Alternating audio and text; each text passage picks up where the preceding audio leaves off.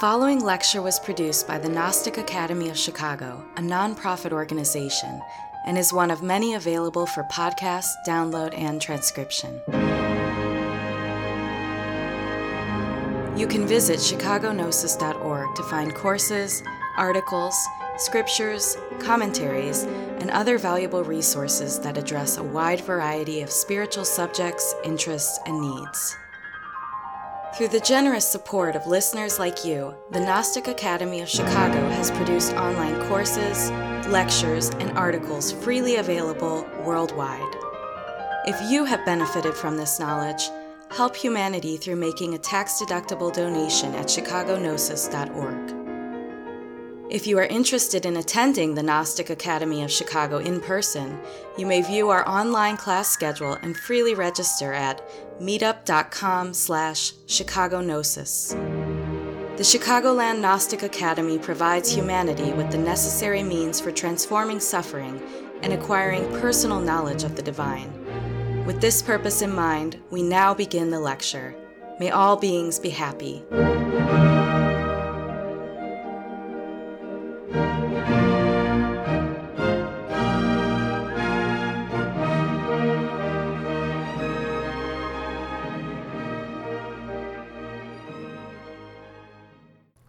This is the fourth lecture in our course on the study of dreams.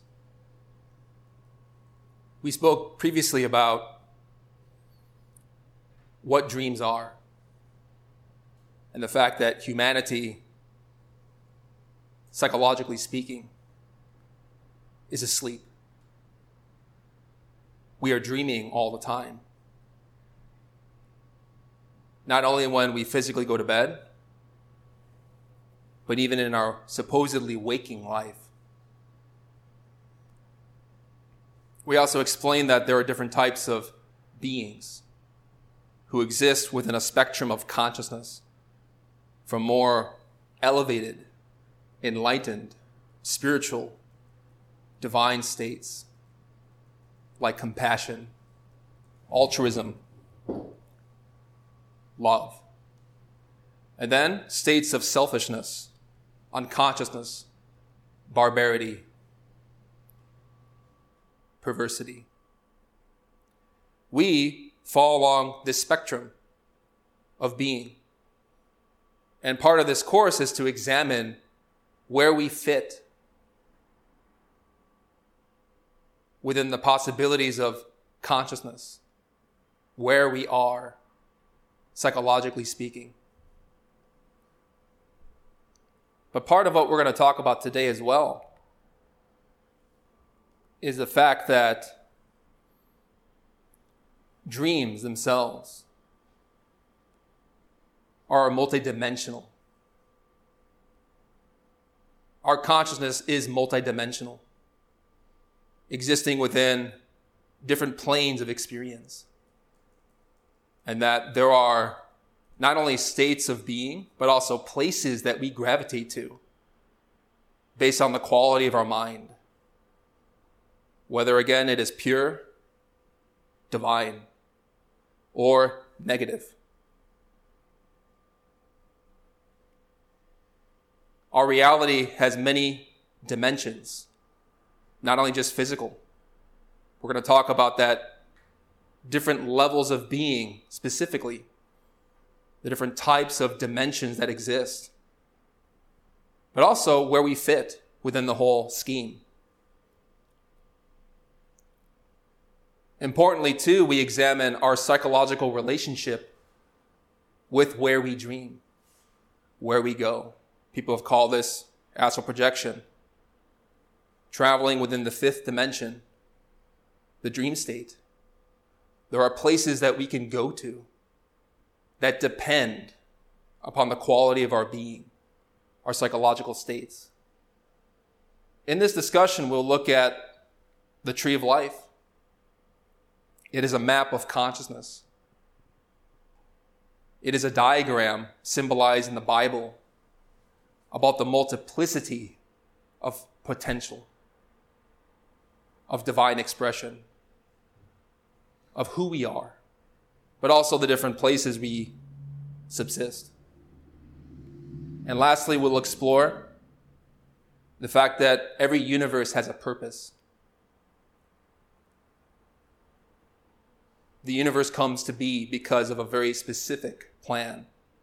And it is the study of the science of dreams in which we seek to know that truth and to perfect it within ourselves. So the question becomes, where do we dream?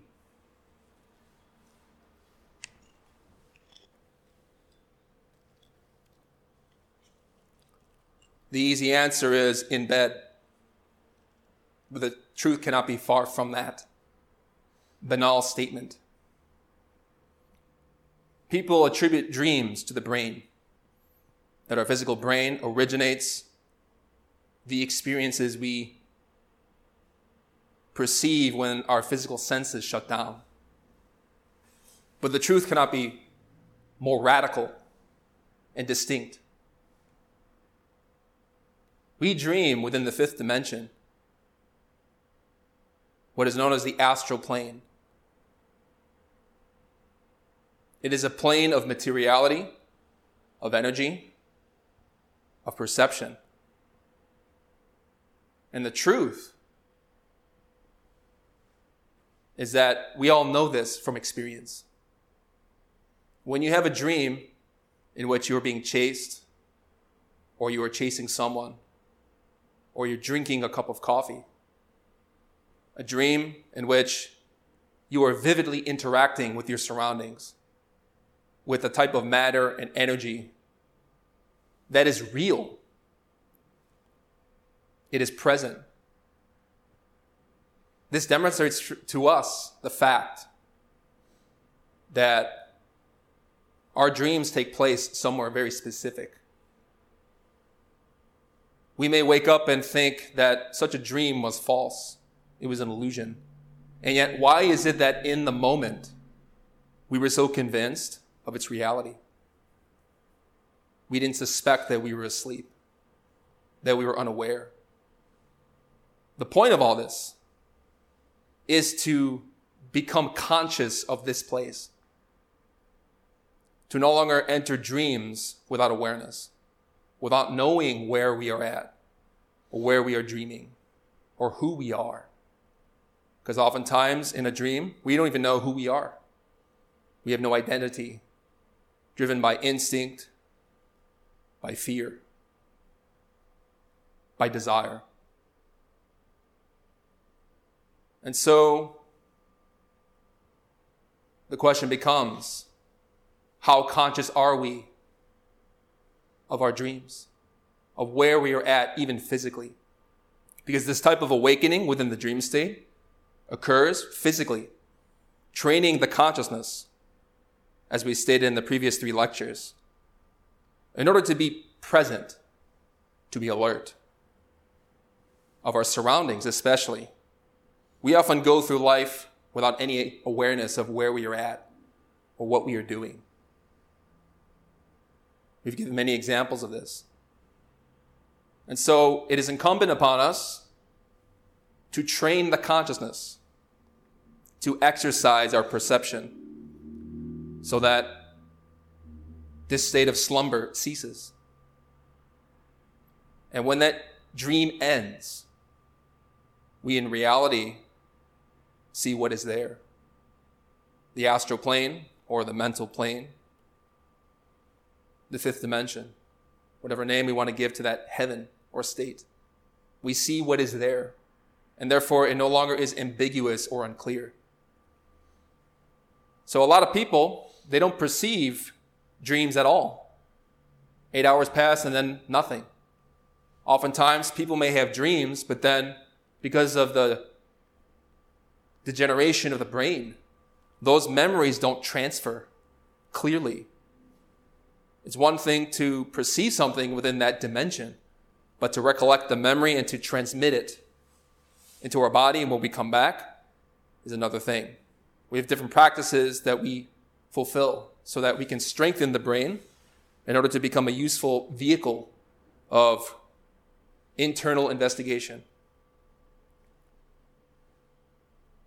By working on our mind, our consciousness by training it, by learning to see its faults and learning to perfect it, we discover more and more that we are multidimensional.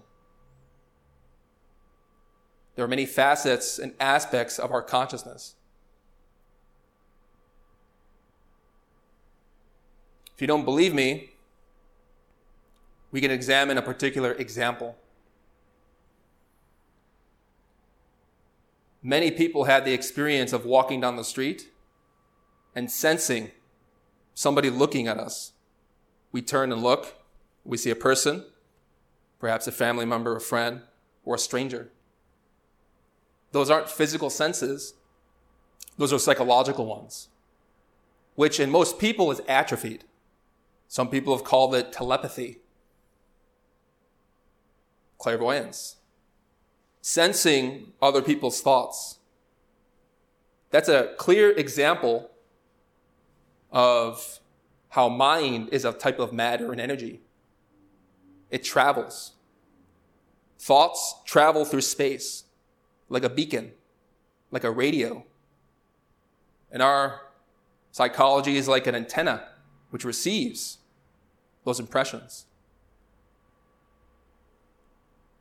We all might have the example too. We're thinking of a friend, a loved one,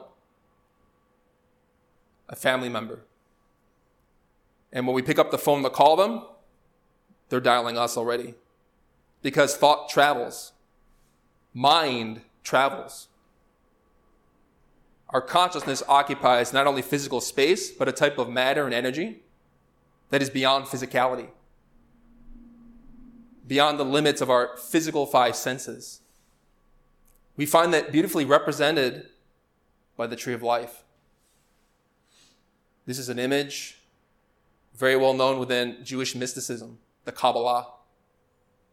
The word Kabbalah in Hebrew comes from kabel, which means to receive. Some scholars like Gershom Scholem have emphasized that Kabbalah means tradition, like it's knowledge passed from one rabbi to a disciple and onward. But the truth is that, mystically speaking, this knowledge that we're talking about is from experience. It's what we experience with our consciousness. Directly when the physical body rests and we as a soul go out. When we awaken within the dream state, we can personally converse with the great masters of the White Lodge. Those beings like Jesus, Buddha, Moses, Krishna, prophets, who have perfected themselves. In those dimensions mapped out by these 10 spheres, we experience reality, the different levels of nature. These are places within the cosmos, but more importantly, they are states of being. Because we resonate and travel to the places by which we are affected. So this consciousness travels when the physical body sleeps. We travel within the dream state, the astral plane, which is known as Hod in Hebrew. This Hebrew term means splendor. It is the bliss and splendor of the soul that is outside of the physical body, that feels the joy of eternity, liberated from material laws, limitations like gravity,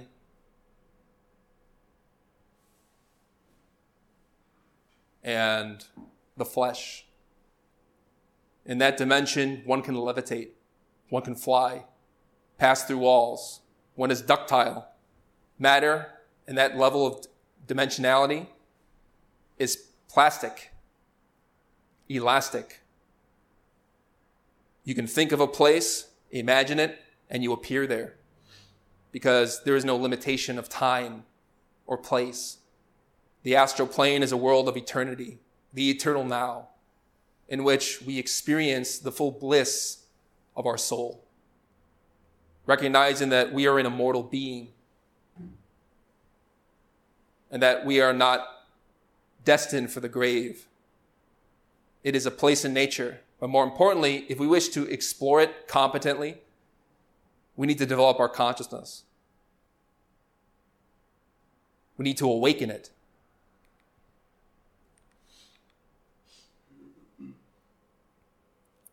In order to do that, it's important to understand where we are. Where are we dreaming here and now?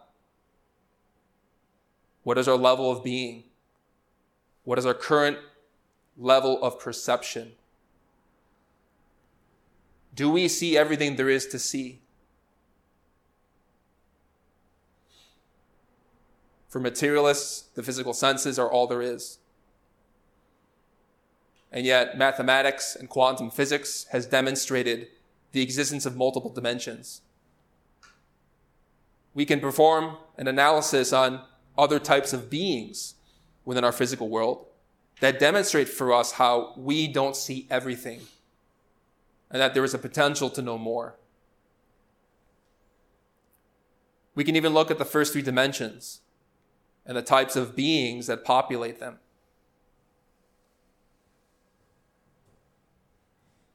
We have the first dimension, which is simply a point that moves through space. When a point moves through space, it becomes a line. Beings who are one-dimensional are like the snail. They only experience sensations. They live a very linear life.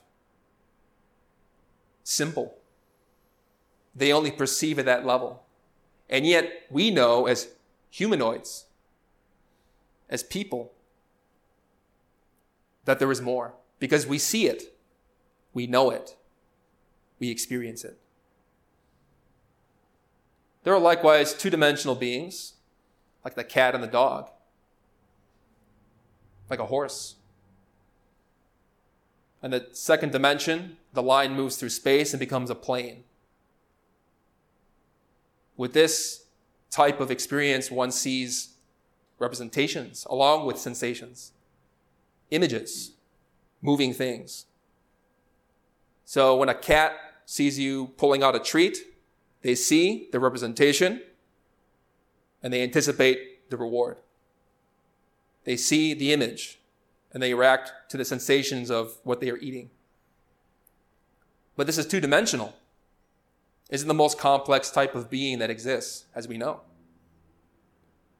And then we have three-dimensional beings, which is us. When a plane moves through space, it becomes a solid. Length, width, height.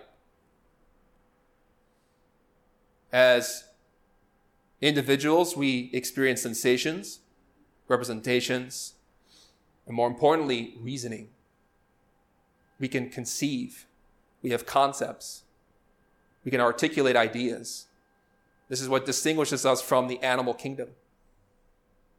But unfortunately, we do carry many tendencies from the animal kingdom, psychologically speaking, like anger, pride, resentment, lust, fear.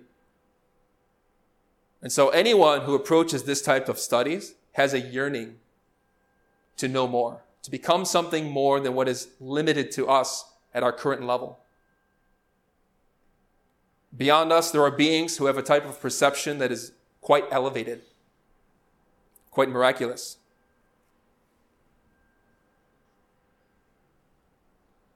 Such beings can see the fourth dimension. When a solid moves through space, becomes a hypersolid. Beings at this level who see the fourth dimension perceive sensations, representations, cognizance, and the spatiality of all things, the aura of beings. Notice the difference between a three-dimensional being and a fourth-dimensional being. With three dimensions, we reason, we analyze, we deliberate. But the intellect is not everything. There's a type of perception and understanding, a cognizant wisdom that is beyond mind. Doesn't need to think. It merely apprehends the nature of any phenomenon and it knows. This image here of the aura of an inanimate object is from the Kirlian camera. It's a Russian photographical device that captures the fourth dimensional aspect of any physical thing. So even with plants, stones, animals, people, you see light, because that is the energy or the vital depth of any physical thing. This vital depth gives us life. The more vitality we have, we sense it when we get up in the morning after resting, or its depletion through the activities of the day. But really beyond us are beings that see even far beyond the fourth dimension. And because they are conscious, they don't dream. They don't sleep as we do, psychologically. We have here Jacob's ladder, illustrated by William Blake, who was a great master of dream yoga. He depicted a staircase leading to heaven, divine states, more profound and elevated realizations that these beings manifest because of their psychological caliber, their internal work. This ladder is the tree of life, the ladder of being, with many rungs.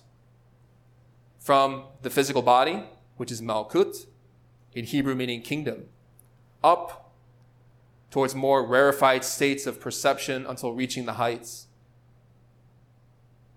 Below, you have states of density, materiality, coarseness. Organisms and life matter at this physical plane. But above that, we have even more rarefied states and forms of matter and perception. Some people think of these higher worlds as something ephemeral, vague, like they lack a type of stability or concreteness. The truth is that they are material, but not in accordance with the laws that govern our physical world. We find that evident in the vital body, the vital world. Yesod in Hebrew means the foundation. The foundation of spiritual life is by working with energy to awaken consciousness, conserving it, employing it for a spiritual purpose. There are many beings who populate the world of Yesod, the vital, etheric, spiritual realm. And there are many beings who populate even above that, Hod, in Hebrew meaning splendor, the astral plane. Likewise, Netzach, victory in Hebrew, referring to the mind, the mental world. And up and onward. The higher you go, the more selfless your state. No egotism, no hatred, no pride. That gets stripped away in the same way that when you physically go to sleep, it's like you lose your identity. But unfortunately for us, that process is mechanical. We don't enter it with willingness. The type of selflessness I'm referring to has to do with our level of consciousness in its total sense. So these are the dimensions that we seek to explore. But for that, we have to work on ourselves, understand our own conditions, pride, anger, vanity, laziness, lust, defects. Because these trap the consciousness that knows how to astral project, to investigate these higher worlds with great skill, with efficiency, with knowledge. But the important thing is that when we talk about multiple dimensions, we're not talking about merely something that's outside. And that's a grave misconception that people have when they explore what it means to dream, or where are we dreaming? Where are we psychologically? The truth is that this tree of life, while it represents external nature, more importantly, it represents internal nature. You access the astral dimension every night you go to sleep. But we're just not aware of it. We do it mechanically, like a robot. This dimension is inside. It's not external. You access it when you go within yourself, within meditation. When you put the mind aside. When you abandon thought. And learn to direct with your liberated cognizance, alert, luminous, clear, that we can access these realms with intentionality, with purpose. But again, this dimension is not something foreign to us. We access it every night, which is why Samal Vior, the founder of the modern Gnostic tradition, wrote in Igneous Rose. Most students are already so separated from nature that when they talk about astral experiences, they fall into the horrible aberration of wanting to establish an abyss between astral experiences and their dreams. These students despise their dream experiences without realizing that their dreams are indeed the very astral experiences that they are looking for.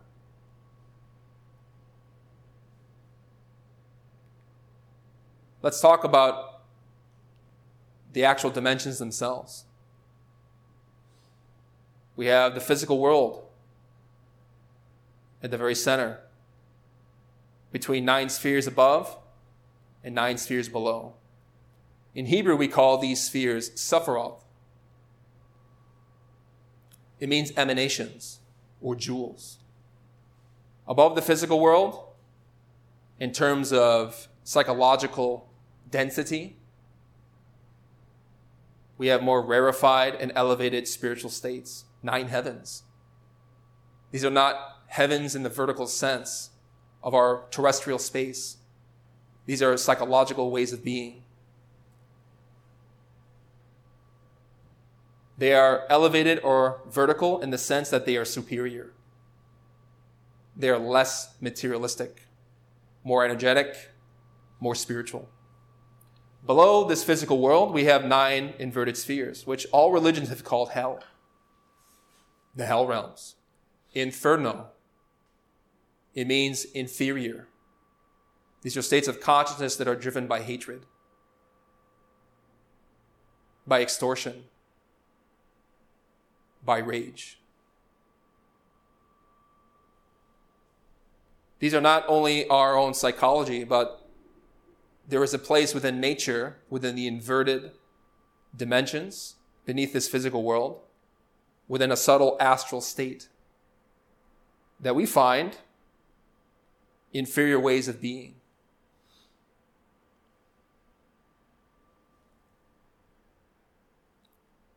In Sanskrit, it is Avicii. In Hebrew, it is Klipot, the world of shells. If you physically go into the earth, you will not find the 9 inverted dimensions. It's because it's internal.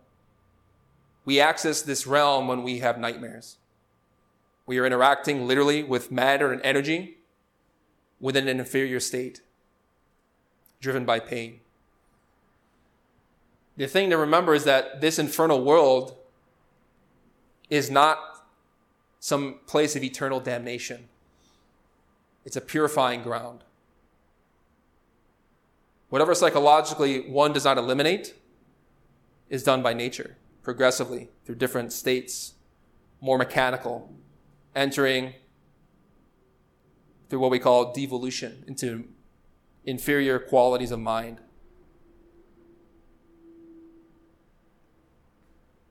But fortunately, there is a path that is beyond that, that is above, that is superior. Above this 3rd dimension, this physical world, we have the vital world, known as time, the vital plane.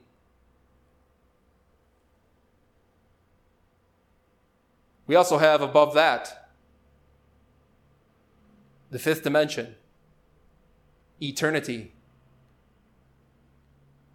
Yesod is here above Malkut, the physical world. And Hod and Netzach constitute the world of the heart and the world of the mind. These are our paradise in the superior sense. They are elevated and pure. What most people commonly call astral experiences are really not above in the Tree of Life. They tend to be down here.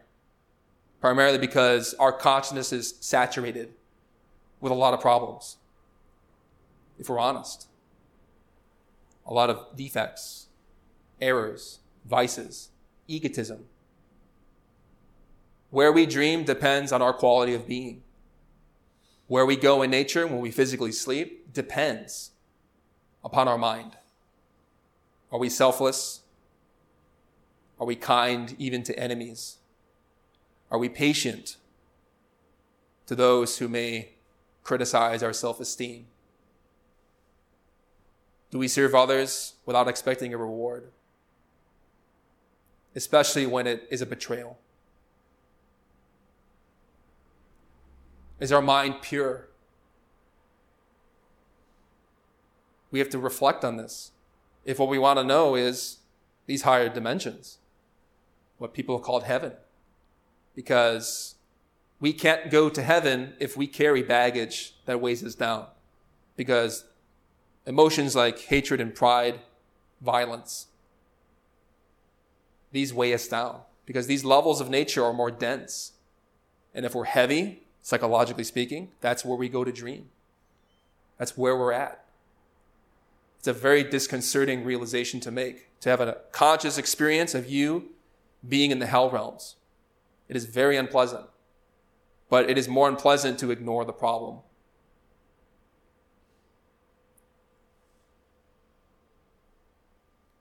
Beyond the superior astral world or the superior mental world, which is a place where angels dwell, Buddhas, gods, divine beings, prophets, we have the electronic world, the sixth dimension, nirvana. This is a state of being where no desire, no imperfection can go. No defect, no vice. The consciousness divested of any type of impurity, escaping the bottle like the genie from Aladdin's lamp through meditation, experiences its own reality, which is this dimension, the world of causes. In the physical world, we have our body. In the world of Yasod, we have vital energy. In the molecular world, the world of Hod, we experience emotional sentiment, the heart. It is an emotional dimension operated by feeling. And likewise, the mental world, we can enter the world of willpower. It's more subtle. Beyond our emotions and thoughts is the desire, or better said, the will to be, to do. All of us who are attending this lecture have a type of will to be here. It's a subtle thing that drives our actions that for most of us is not very conscious. Thought and feeling is much more accessible for us. When we have a negative emotion or a negative thought, we can point it out to ourselves. But willpower, the will to do, even better said, the will of divinity, is much more rare, subtle, and very difficult to put our finger on. This often comes in the form of a longing or inquietude in the heart to want to explore, to examine what spirituality is, what religion is. Above this electronic world, we have spheres that relate to the spirit, the seventh dimension. We call this the world of the quanta, of light. These spheres, especially the top, have been given different names in different traditions. Above, we have the Father, the Son, and the Holy Spirit in Christianity. In Buddhism, we have Dharmakaya, Sambhogakaya, Nirmanakaya. Or, in Egypt, Osiris, Horus, Isis. In the Nordic mythology, we have Wotan, Baldur, Thor. So while this is an image that is often associated with Judaism, we find that regardless of the language or the culture, this teaching is present. Different cultures give different names to this phenomena, this reality. A simple way to examine what the zero dimension is like light. With its top sphere, which in Hebrew is known as Keter, the crown of the divine being, our inner glory, we find is like the spaciousness and emptiness of light. With the top sphere, Chokmah, wisdom of the divine, is like the radiance and brilliance of light. And then third, Binah, the intelligence of divinity, in Hebrew, is how that light acts. Light is conscious. The same principle applies to our own inner divinity who is within us, which manifests and unfolds in different layers and strata, in the same way that life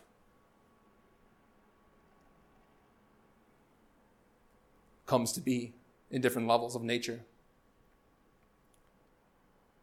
So the physical world is the cellular world. It's what we are all familiar with. But it's important to recognize and understand from experience that when we study these dimensions, they're not something outside of us, but they apply to our own psychology. They apply to who we are here and now. What it takes is a matter of perspective of the different magnitudes of nature. Within the cell, we find how it's processed, which is time. And then as molecules, or better said, as cells begin to change, it's because of the molecule, which is a deeper dimensionality than our physical organs, the molecular world, the fifth dimension. Even deeper into our own experience is the electron, which operates at a much more rapid pace, energetic vibration.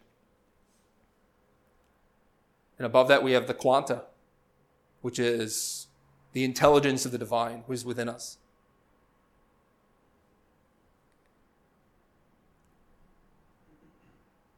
This tree of life has many layers, and there are many ways to approach it. I was showing you in relation to dimensionality. I'm also going to break this down briefly in terms of types of cosmoses. Cosmos means unit or order. The reason why the different dimensions of nature exist is for a divine purpose. And why we study dream yoga is because we want to understand our place in the universe, but also what we must do to understand where we fit within this beautiful multidimensional space. We explained that with dream yoga, we seek to understand our divine origins. Above, we have what are in Hebrew terms known as the Ein Sof, the Ein Sof Or, which means nothing, limitless light. This is a type of cosmic potentiality of an abstract nature, which is the basis for all creation of all being. It is like a space, an emptiness, a void, which in the Bible is allegorized by the darkness on the face of the deep, upon which the spirit of divinity hovered in order to make light, to create the worlds, to create the different dimensions. At the beginning of any universe, any type of manifestation from a inert, inactive potentiality. From that nothingness or that limitless space emerges light. That light in itself is our own inner glorian. The Christians call it Christ. The Buddhists call it Adi Buddha. There are many names for our own inner divinity, who is a type of perception and light that in the beginning does not know itself. It is unconscious. And in order to gain experience, the infinite must become finite. The universal must become manifested.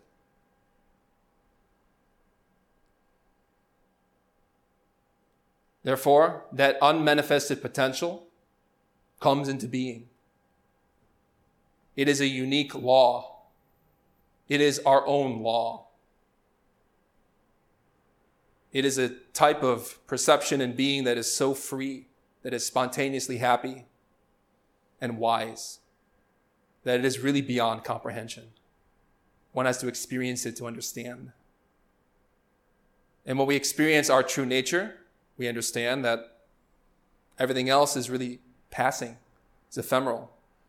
But there's a reason why this type of light from this Ein Sof Or, this limitless light, descends into the universe and becomes more complex, manifesting different laws, so that through that complexity it can return to its own source, to understand its own simplicity, having gained knowledge. It's like a mirror. Many mystics from different traditions, especially even from Sufism or Islam or the early church fathers, always talk about self-knowledge as the key and the reason for being. The reason why we exist is to know divinity, who's within us, our own true nature. This is very well known within schools of yoga, of Hinduism, of Buddhism, of Sufism. Every religion is about this. That light, when it manifests into the universe, becomes three forces. But it's important not to make the error of anthropomorphizing these elements. They are energies. They are not three people. They are like light. It's emptiness, it's radiance, it's activity. 3 in 1. And therefore, this higher world known as Keter, which is some people have called it the Father within Christianity, or Chokmah, the Son, Binah, the Holy Spirit. These worlds are manifested as 3, because 3 creates. The law of 3 basically creates everything. We know this basically even within a relationship. Man, masculine force. Woman, feminine force. Reconciliation, the sexual act, gives birth to a new being. The law of 3 is in everything. Everything that is created, whether on a universal scale or a psychological scale, depends on how we use these energies. But when that force descends from this Trinity, this Trimurti or Trikaya, such as within Buddhism, it becomes 6. It passes into a different level of materiality where we find 6 laws. Because those laws double as they complicate. They materialize. They become more dense. We find what people often call the spirit, chesed in Hebrew, which means mercy. Our inner divine being, our God, our Father who art in heaven. But the spirit has his counterpart known as the divine soul, which in Hebrew is known as Geburah, meaning justice. This divine soul, divine consciousness, is like a lamp of alabaster in which the light of the Spirit shines. Unfolding from the divine soul is what is known as Tiferet, the human soul, which means beauty. This is our will, the will to act, willpower. But beyond will comes the mind, Netzach, which is governed by 12 laws. We can see that even from these 6 laws and even to 12, things get more complicated. If we look at our mind, we find that we are restricted in many ways, such as by negative emotion of many kinds. It's because the laws that govern our mentality is very restrictive, conflicted, contradictory, paradoxical. We also experience Hod, the emotional world, governed by 24 laws. And that is, again, complicated. Our emotions are very complicated. At one moment we could be happy, the next distraught, in despair. Beyond that, we have vitality, which is governed by 48 laws. Likewise with the physical body. We have to think of this vital force, this vital vehicle, like an aura that saturates and permeates our physicality. Our physical body would not have life if it were not for this vital depth. And the reason why it's governed by 48 laws is because while science acknowledges 46 chromosomes within the physical or the sexual gametes, we find that there are really 48 chromosomes, such as in 2 that are etheric, not physical. You won't find them with a scalpel or a microscope. They're internal. 48 chromosomes. And the physical body is governed by 48 laws. So the more we descend down this ray of creation, this level and dimensionality of being, we basically enter more complication and more distance from our source, from our origins. And it's the purpose of dream yoga to experience these higher levels and also to transcend the different laws that limit us and make us suffer. Gradually, through a process by which we escape the mechanicity of nature, the different laws that govern these different cosmoses, which we're going to elaborate in detail, each one. In the process by which we enter back up this tree of life, reversing this flow or descent from above, inwardly going up, spiritually elevating. We create different vehicles, different types of bodies, we can say. So these are dimensions, but also they are vehicles and bodies, because in order to exist in each dimension, we need proper vehicles.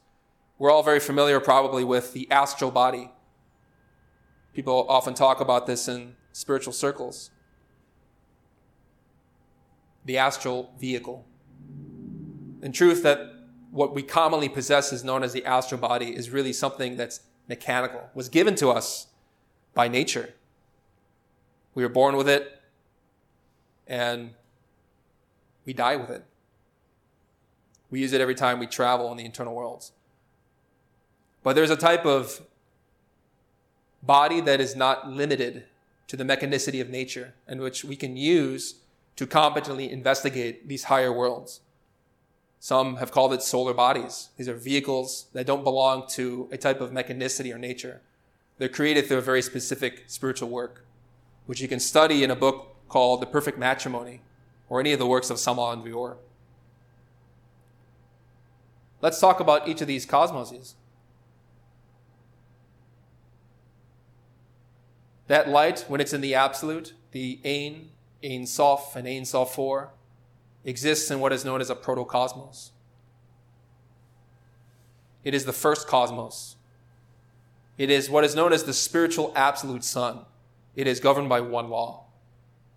And as depicted in this beautiful painting, we find many celestial beings who are inhabitants of that dimension, of that highest truth, the one law of the Glorian, our real root origin, which is like a spark of light in the emptiness of the vast space of the uncreated.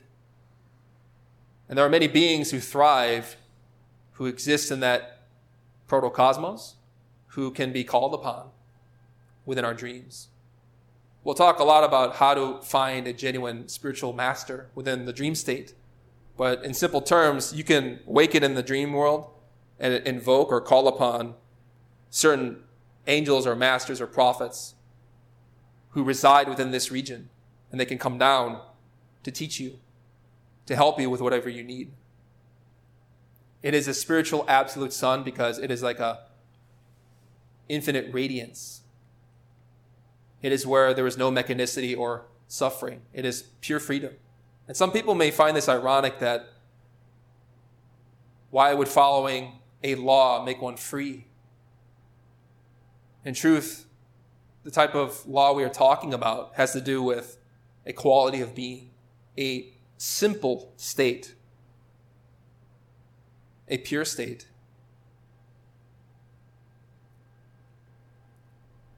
It is not restricted.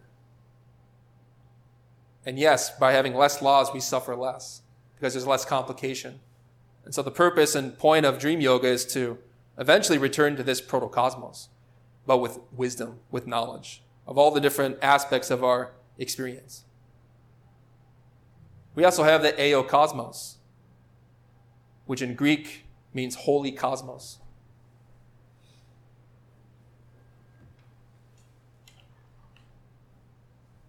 This eokosmos, coming from the Greek, achios, means holy, sacred.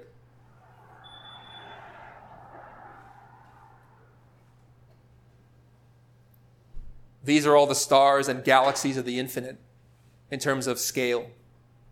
So when that light from the protocosmos enters the universe, it organizes in different units. So we're exploring this descent of the different units of the cosmos, of any universe, in terms of scale. This is the infinitude governed by three laws. All the vast galaxies and stars of the infinite space, of the many infinites, are governed by three laws. Father, Son, Holy Spirit, Dharmakaya, Sambhogakaya, Nirmanakaya, whatever name we want to give to that.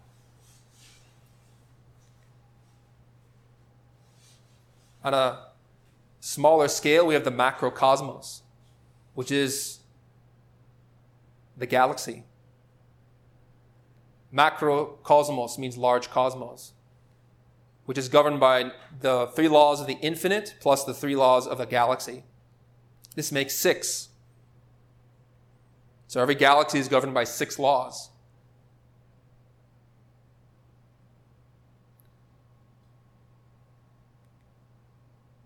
We also have the deuterocosmos, which means second cosmos. It's any sun, any solar system, which is governed by 12 laws. We have the infinitude, which is 3 laws, the galaxy, which is 6, plus the solar system, which is 3. The thing to remember by this Greek term, deuterocosmos, is that when the light of the protocosmos, the absolute sun, first manifests into the universe, becomes a material sun, a physical sun itself. So this is why in Greek you call it a second cosmos, because it's the first unit to emerge from the absolute. But in terms of the scale of things or the magnitude of things, we study from the infinite to the galaxy to the solar system in terms of scale. Here we're talking about a more basic unit of measurement, which is a sun, a star. We also have the mesocosmos, called the middle cosmos in Greek. This is the infinitude of 3 laws plus the galaxy, which is 6, plus the solar system of 12 laws, plus the planet of 3, which makes 24. Why isn't Earth a mesocosmos? Because it receives the light of the divine, the universe, and channels it into the interior of the Earth. The surface is like a middle ground in which forces are brought in and taken out, transmitted. We also have a microcosmos, which is a small cosmos. This is us, the human being. We are governed by 48 laws, this body, this physicality. It is the infinitude of 3 laws plus the galaxy of 6, solar system of 12 laws, the planet of 24 laws, and the physical body, which is an additional 3, makes 48 laws. Notice that with this descent, we're exploring how every cosmic unit governs itself, or is governed, is manifested, or maintained in accordance with the wisdom of divinity.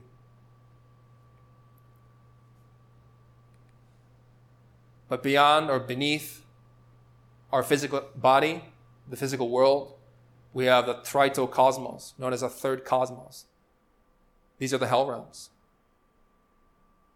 the infernal worlds. We have the infinitude of 3 laws, plus the galaxy of 6, the solar system of 12, the planet of 24, the physical body, which is 48. Therefore, we have the first realm or state of hell, which is limbo within Catholicism. This is governed by 96 laws. In this image, we see the temptation of St. Anthony, where he's praying to his inner divinity within him, his own mind, while he's surrounded by monstrous figures, which are his own defects, his own vices, his own errors. This nightmarish landscape and appearance, painted by Hieronymus Bosch, is a perfect representation of our own psychological hells. And so the hell realms, even from the world of 96 laws, while we think this is very disastrous itself, pretty horrific, we find that each hell becomes even more complicated the further you go. So beneath Malkut, this physical world, again, we have these 9 spheres, 9 inverted Sephiroth, which are the tree of death, not the tree of life. Each of these spheres relates to an astrological sign, or better said, a planetary symbol. 9 planets, 9 hells. The first is the lunar sphere, the lunar hell, followed by Mercury, Venus, the Sun, Mars, Jupiter, Saturn, Uranus, Neptune. Each of these spheres gets even more complicated the further down you descend in terms of materiality. It goes from 96 laws to 192, to 288, to 384, to 480, to 576, to 672, to 768, to 864. Because these numbers double in intensity. The suffering intensifies within this dimension. But the purpose of why certain souls enter these hell realms is because that light from the protocosmos, which enters within the human being, has the option of either returning inward and upward, purifying one's faults willingly, intentionally, in order to return to the source. Or, if one doesn't give up their egotism and negativity and violence, will get recycled by nature. Those laws act like a pressure in the same way that the earth pushes upon coal, which is impure and blackened and foul, until eventually at the end, through many millions of years of suffering, that coal becomes a diamond. It's the same process. Eventually, those souls that are recycled at the lowest levels of nature become virginal and pure again. But then they have to enter again another process of evolution and possibly devolution. You can study the lecture we gave called Transmigration of Souls. Here in Synthesis, we're just emphasizing that the light of divinity enters into us, and we have a choice to work for its liberation or not. That's the crude reality. So the question becomes, where do we dream? Where are we in the tree of life in a given moment? Physically, we know we are seated here or listening online. But in truth, we often don't know where we dream. We study this glyph because we want to be very competent with astral projection, so that when you have any experience within meditation or in dreams, you know exactly where you're at. You know where you're going. You know who you are. And then dreams don't become something vague or incoherent. They become something much more clarified and amplified through the different practices that we're teaching in this course sequentially. So while it might seem a lot of information in terms of the tree of life, in reality it's very simple. Who are we here and now? What is our state of consciousness? What is our level of being?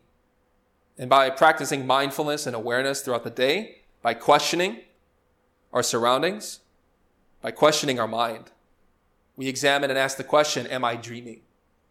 We talked about the key of soul previously. Subject, object, location. It's a practice that we do when physically we're active. We get into the habit of inquiring into our state. Because if you do it physically, you can do it even when you're dreaming. So when you do the same type of questioning physically, it manifests in your sleep. You may find yourself walking down some foreign city, maybe in Spain. You don't know how you got there. So you ask the question, where am I? Who am I? That's the subject. Object, you're looking at your different surroundings, but also location. Where am I? Where am I dreaming? What is going on here? How did I end up in Spain? I'm from Chicago. Right? So there's an experiment you can do. Take your finger, stretch it. Try to pull it, maybe not too hard, but pull it so that you have the intention of watching your finger stretch. Because in the astral world, matter is more elastic. It's plastic. It's more ductile. You pull it, and if you see your finger stretch because you intend it, you realize, I'm dreaming. I'm here in the astral world. Or perhaps even in one of these lower spheres. And therefore, you can consciously determine where you go. Instead of just going through dream life without any awareness of where we've been or where we're at or what we are doing. In that way, we can investigate these higher dimensions and gain a very valuable knowledge that you can't get from a book. You can't get it from a scripture. You can't get it from a lecture.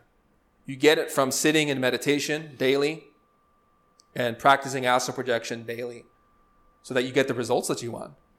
And then when you know from your dreams, your experiences, these realities, you can get guidance from your own inner being, your inner God. When you have that knowledge, you feel much more confident about your spiritual life. It's not something theoretical. You know what you're doing. You know what is happening, and you know where you will go. So we always conclude these lectures with a practice. Every day, develop your self-observation from moment to moment. This has to do with examining your thoughts, feelings, and actions. Also extend your mindfulness, the length of time that you're aware of yourself. Because mindfulness has to do with the continuity of remembrance. Not forgetting that you are present in the body, that you're observing yourself, aware of your surroundings. And then at the end of each day, reflect on how well you did. Before sleep, you can perform this meditation. Concentrate on your heart. Pray to your inner divinity to take you out of your physical body to study and experience the tree of life. We use in this tradition what are known as mantras. These are called sacred sounds. They're very common within yoga, Hinduism, Buddhism, even in Islam. They recite the Quran as a type of mantra. It's a type of prayer, calling upon divinity. Mantra means mind protection in Sanskrit, protecting our mind. And by working with mantra, it's like we're opening up a doorway into the internal worlds because we're more focused in our own interior, our own state of mind. And by using certain sounds with intention and with prayer, we amplify our heart. Our consciousness becomes something much more inflamed, inspired, filled with joy, altruism, faith. There are mantras that you can pronounce physically, but also mentally when you go to sleep. It is Lifaros, Lifaros, Licanto, Ligoria. You prolong each syllable like this. Lifaros,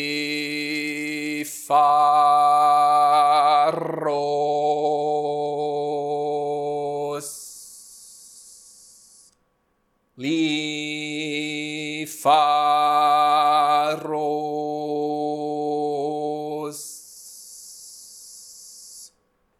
Licanto,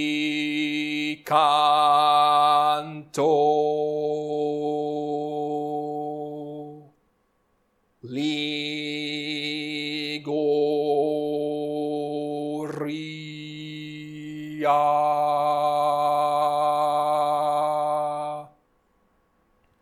You can do it out loud while you're meditating, and then slowly whisper, then silently in your mind. Eventually, as you fall asleep, if you're concentrating on this mantra, you can go out of your body willingly. And then you can investigate all the different spheres that you want in the internal worlds.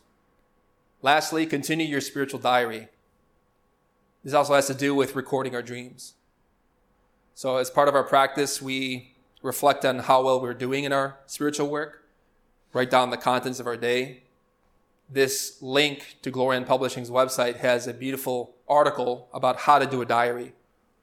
You can use it to document your physical life, but also your dreams. Highly recommended. So recall, review, and record your dreams in it when you wake. At this point in time, I'd like to open up the floor to questions.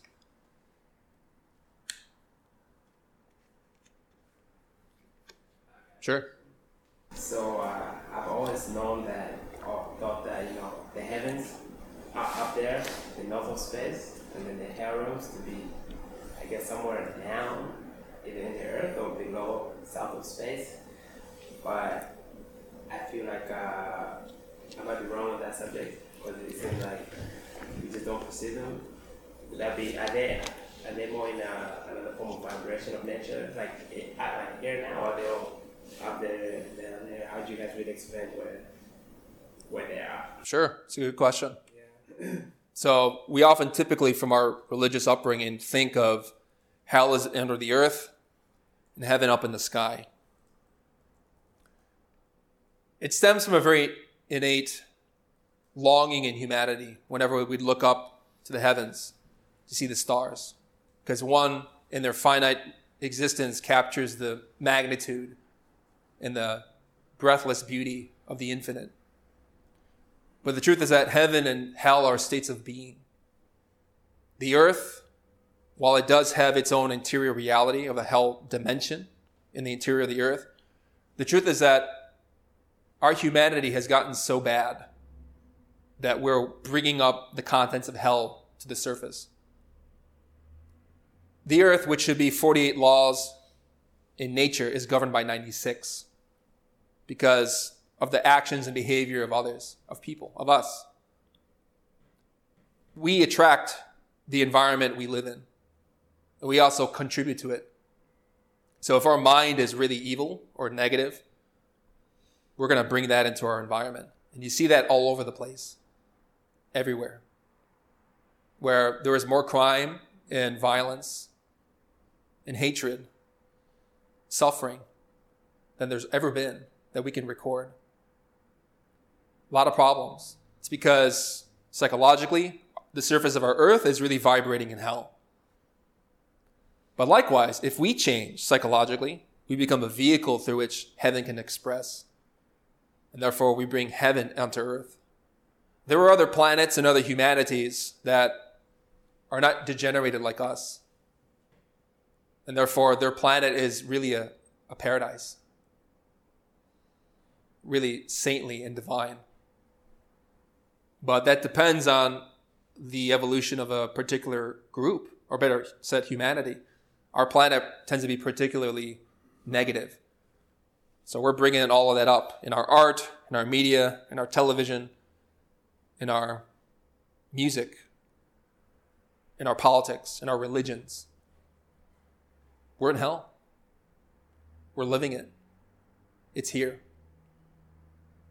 So, but that can change. It depends on what people do. If people are willing to introspect in themselves and try to understand what in us creates and contributes to the problem. It's also interesting to note, too, that not only is it in hell in the interior of the earth, but also there are heavenly worlds in the interior of the earth. We talked about the inverted fifth dimension, which is inferno. But also in the fifth dimension, which is superior, if you go into the interior of the earth, you will find a divine temple within the internal worlds. It's the temple of Melchizedek. And every Saturday the 13th, the Gnostics celebrate a holiday where we meditate and visualize ourselves astral projecting into the interior of the earth within the superior fifth dimension to receive help from this divinity known as Melchizedek, who's represented in the Bible. You can learn more about Melchizedek and the practice for every Saturday the 13th of any year on our website. We have an article about that specifically. But it's interesting. In that internal superior dimension, you don't see suffering beings. You see the temples of the divine White Lodge, the great prophets. But also in the interior of the earth, if you vibrate in a negative way with that dimension, you're going to experience the hell worlds. Depends on where we vibrate, where we resonate.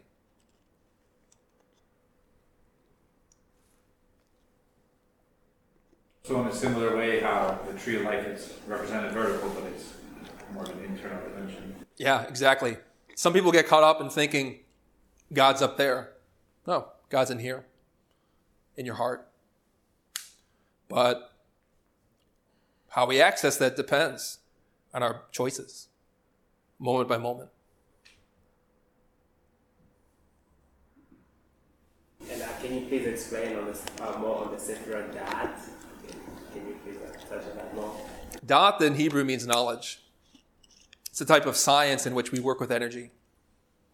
So we talk in many other courses about by working with the energies of our mind, our heart, and our creativity, our physicality, our sexuality, we learn to empower the soul.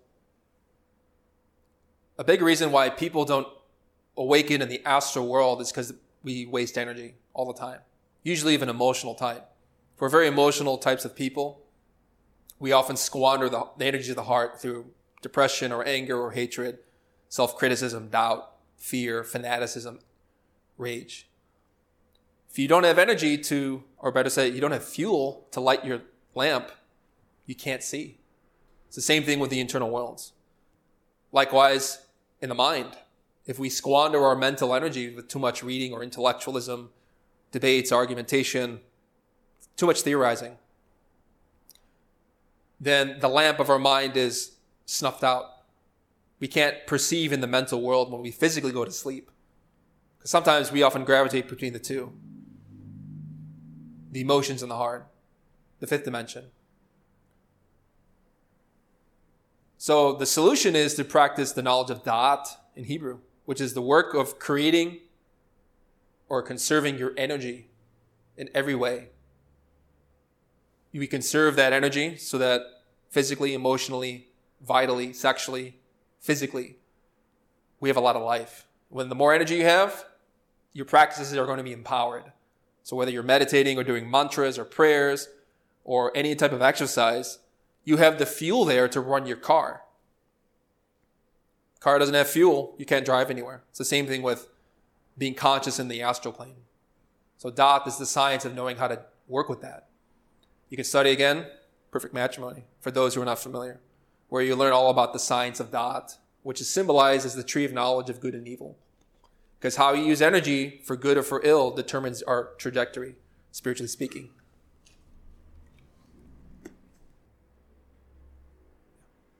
Regarding quantum physics and the seventh dimension, how do we use the Trinity to practice dream yoga?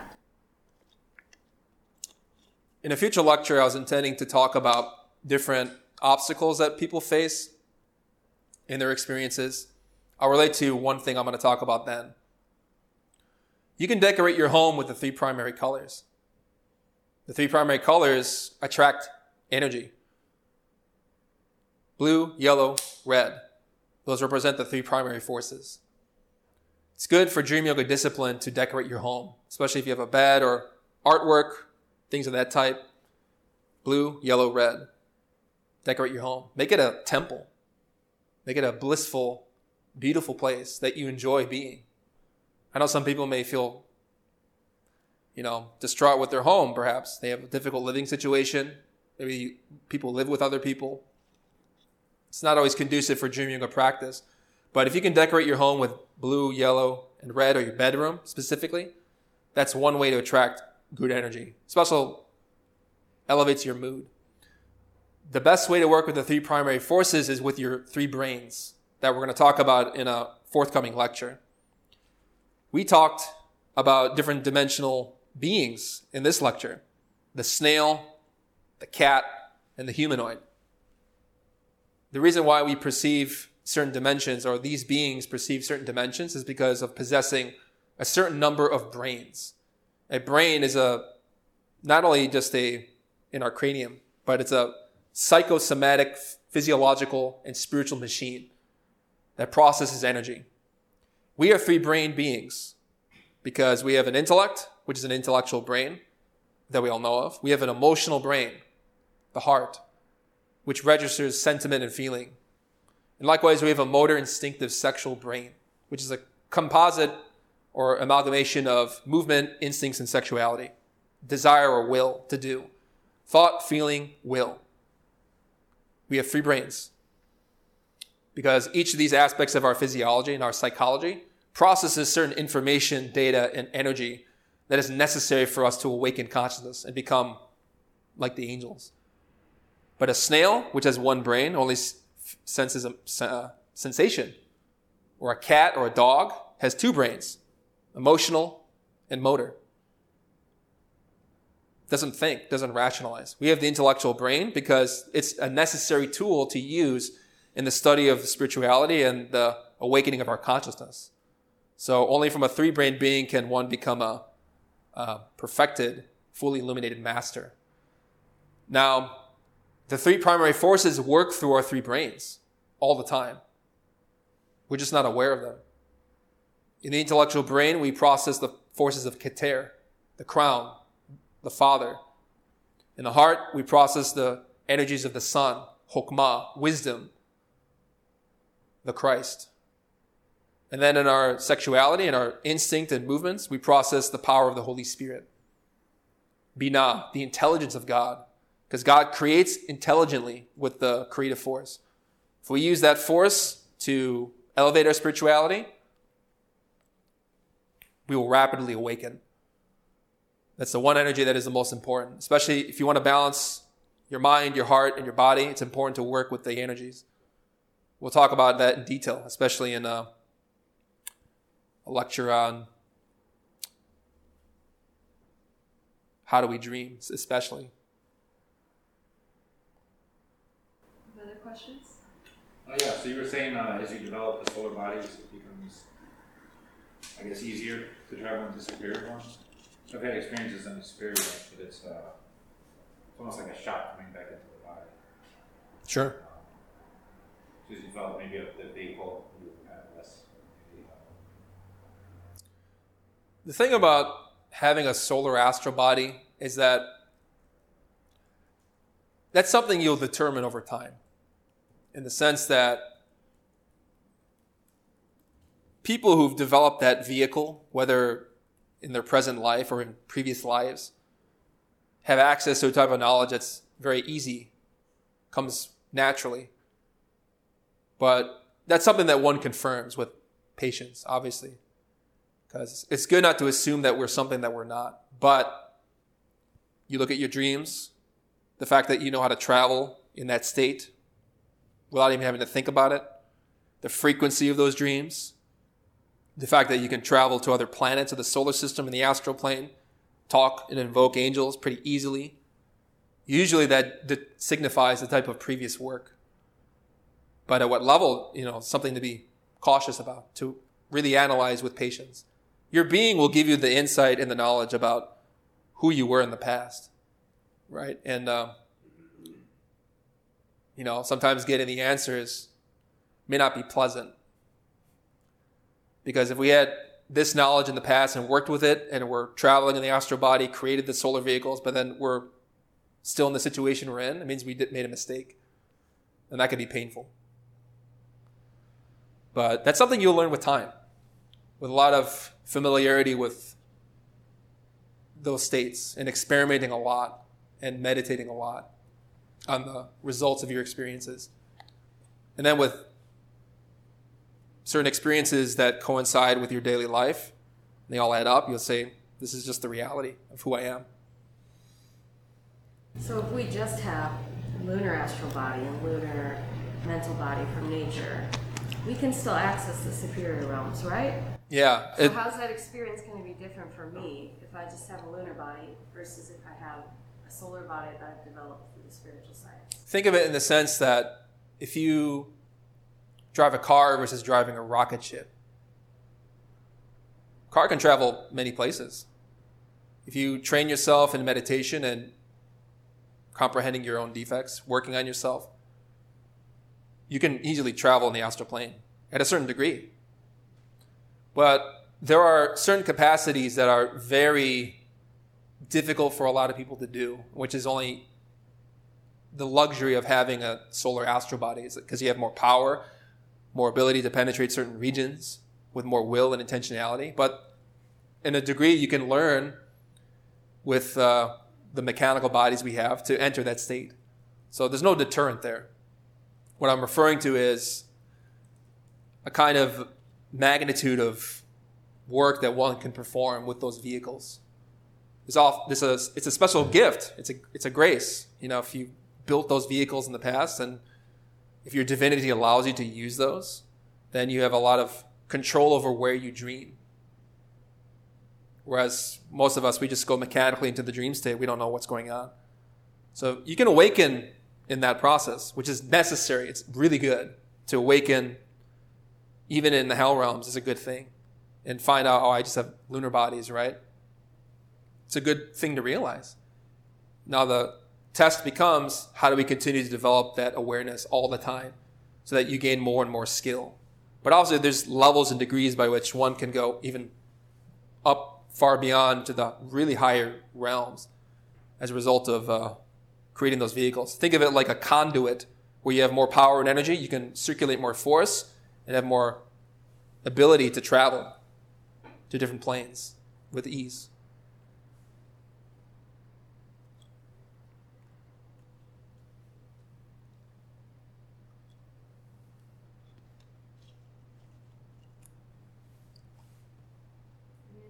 Today you call nature mechanical, on how nature works mechanically.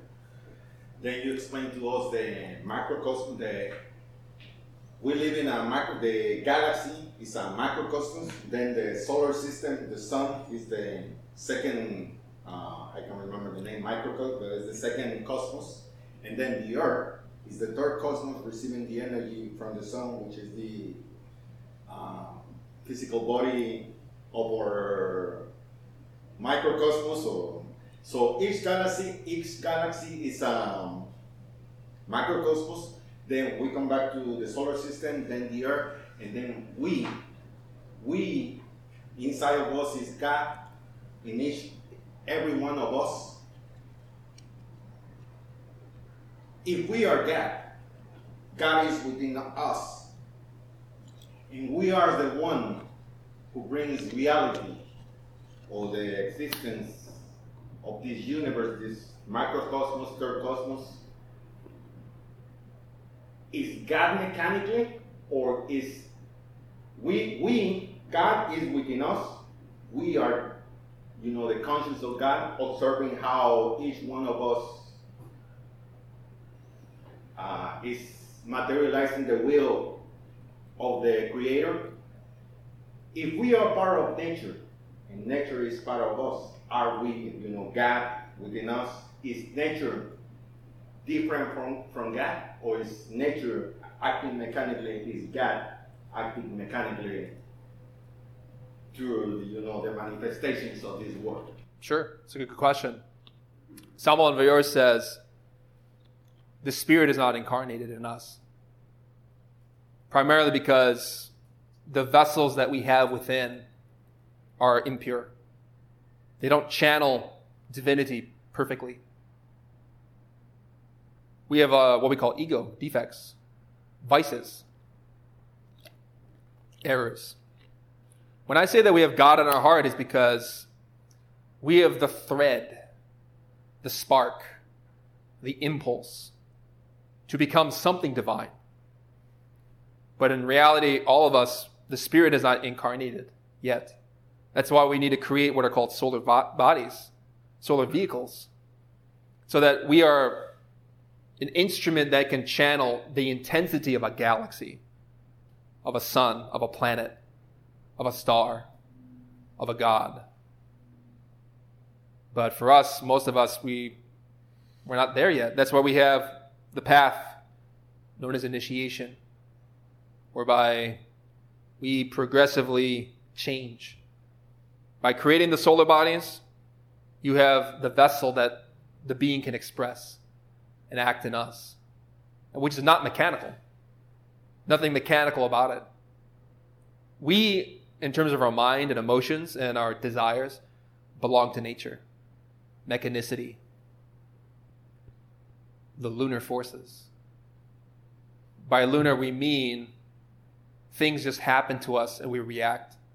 We don't have control. Someone insults us, we get angry. Someone hurts our pride, we want revenge. It's a lunar thing, lunar mechanical behavior. God does not react to anything. Responds with intelligence. But to know that requires a lot of work, and it's a very long process. You can study a video that Glorian came up with recently called the Maps of the Path, the Three Mountains, which talk about in synthesis this ever-ascending path straight that leads back to the source, where we slowly strip away the mechanicity and adopt the spiritual, the divine. So God works through nature, works through these laws, primarily because divinity needs those laws to exist. It's the battleground or the arena in which the soul is developed and tested. Our consciousness emanates from the divine source, but has to work through those different laws in degrees, sequentially, returning to the source with wisdom, because in the original sense, divinity did not know himself or herself. The divine was unconscious, but needed to create consciousness through precisely the different mechanicity and laws. So the divinity works through those laws, manages them, oversees them with intelligence. But they have to exist as a means by which we can return. Because there's no glory without struggle. There's no wisdom obtained without comprehending the obstacles. It's a necessary process. Can I add on to that? So, as well, we were looking at the Tree of Life and the top 3 sephirot. Then the third one, Binah, is where divinity separates into masculine and feminine. And that's part of that, when the masculine and feminine aspects of divinity reunite to create, right? So the mechanical part of nature is sometimes referred to as the feminine part of divinity. It is part of divinity, right? The clothes of the Divine Mother, in which the masculine aspect of divinity can project the spirit into nature. And then through that union of masculine and feminine, the soul can be born. And that's when we start to try to reascend back up there. So even though we're mechanical because we're coming from nature, nature is still part of divinity, right? The mechanical part of divinity. And I think you've explained the other part of that, but I just wanted to add in a little more. Sure. Thank you. There's another question here. You said that it can be helpful to awaken in the hell realms. If you awaken in the hell realms during a dream and realize you are fornicating or indulging in a defect, and you are able to interrupt it, what else can you do to learn and control the defects that are taking control during our dream time? Meditate on those egos. So they've clearly manifested in your dream. You've gotten data about them, how they think, feel, and act, how they work. So use whatever information you found to go deeper. And with a meditation, you can imagine the scenes and ask for comprehension of this particular aggregate or defect you want to work with. But obviously, it's a very painful thing. See oneself in those dimensions committing a lot of harm. This is why saints like Anthony in the Catholic Church were depicted as repentant and remorseful before Christ, the divine, the being. But it's precisely through our prayers and our yearning to change that we change. If we're really meditating seriously on whatever in us is creating problems. So that not only just having a good attitude, but comprehending the problem is necessary. And with skill in astral projection, you can learn to investigate in the dream state what that particular defect is doing, how it's behaving. You can ask your divine mother, show me this ego. Let me converse with it. See it for what it is. Let me inquire into it and get the information I need so that you can eliminate it. And she'll do that for you. She's the intelligence of God. She knows every aspect of our psychology and how to change. So rely on her. So you do that when you're dreaming? Oh yeah, when you're dreaming and you're going through a very tempting moment, perhaps some entity is bothering you or you feel inclined to do something wrong, pray to your being. The Our Father is exceptional. Our Father who art in heaven, hallowed be thy name. Thy kingdom come, thy will be done, etc. Pray with a lot of intensity. Your divine Father will help you. Or your divine mother. You don't need a formula necessarily. Hail Mary, full of grace is one. There are many prayers. But the best prayer is what comes from you, from your heart. Pray to your being to get you out of the situation, to protect you. And she's there. She's always with us. She's here. So she'll help you. And also you're dreaming, you realize you're dreaming. So I've had experiences where I'm like, okay, I'm dreaming definitely right now. So I would do either like a finger pull test or I jump with the intention to levitate and nothing happens. I fall back down to the earth. I'm like, okay, but I know I'm dreaming, so I'll do it again. And I've even had like people look at me, what are you doing? And I'm like, don't worry about it. I'm just dreaming. And I've meditated on it and I've realized a couple of personal techniques that I can replace that with. But if that happens, is there something you can do? That happens to me too sometimes. And I feel like if you've got some heavy emotions weighing you down, you try to jump and levitate, or you got a lot of earth element kind of psychologically, that it can happen. It's not necessarily like good or bad. That makes sense though too. Could be part of it. Later on in those dreams, I'll be carrying like a really heavy bag. You're weighed down. Yeah. Even in the astral plane. Symbolic. Right. And on the realness of our dreams, so I sometimes dreams that, for instance, I'm playing soccer with my friends, and sometimes I'm with my old friend that I used to know back in when I was young and everything. So when I wake up, I try to see really, was I talking to my friend that that I used to know? Was I really playing with my friend? So I would call them, I'd be like, so I had a dream and this and happened. I passed you the ball, you scored this and that. And they're like, nah, I don't remember. I don't remember. Nothing. I was dreaming something else, like a different dream. And my friend, I'll call them. I'll be like, I was talking to you. This here and there. And they're like, nah. So if really what we see is real, how come those people that we see there really don't remember nothing? Like, I feel like what we see is just things, projections that we think we are thinking in our mind. So sure. How is that real then? If because one said like dreams are real, like Sure. In one sense, the other person may not be awake. They don't remember. Or, like you said, it's a projection. Coming from your own mind. So in terms of where we dream, oftentimes we don't see our surroundings because our mind is projecting its desires into that dimension. We don't really see what's there.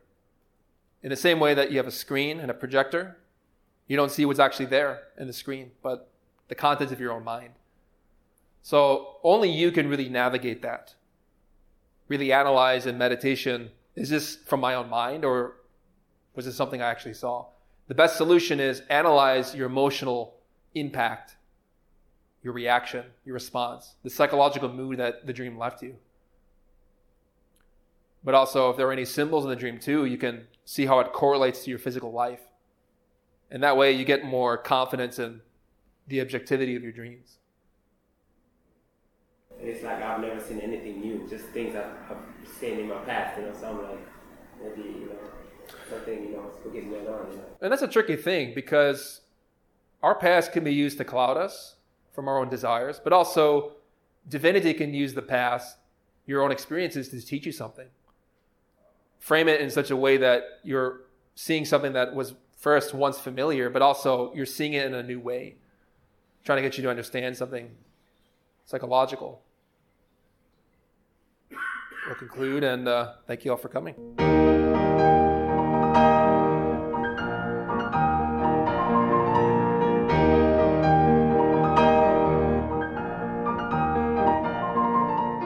To learn more about the knowledge covered in this lecture, we invite you to study the books available through Glorian Publishing or GnosticTeachings.org. You can also view free online courses, lectures, transcriptions, and articles available at ChicagoGnosis.org. All of this is made possible by the support of listeners like you. Have you benefited from this knowledge?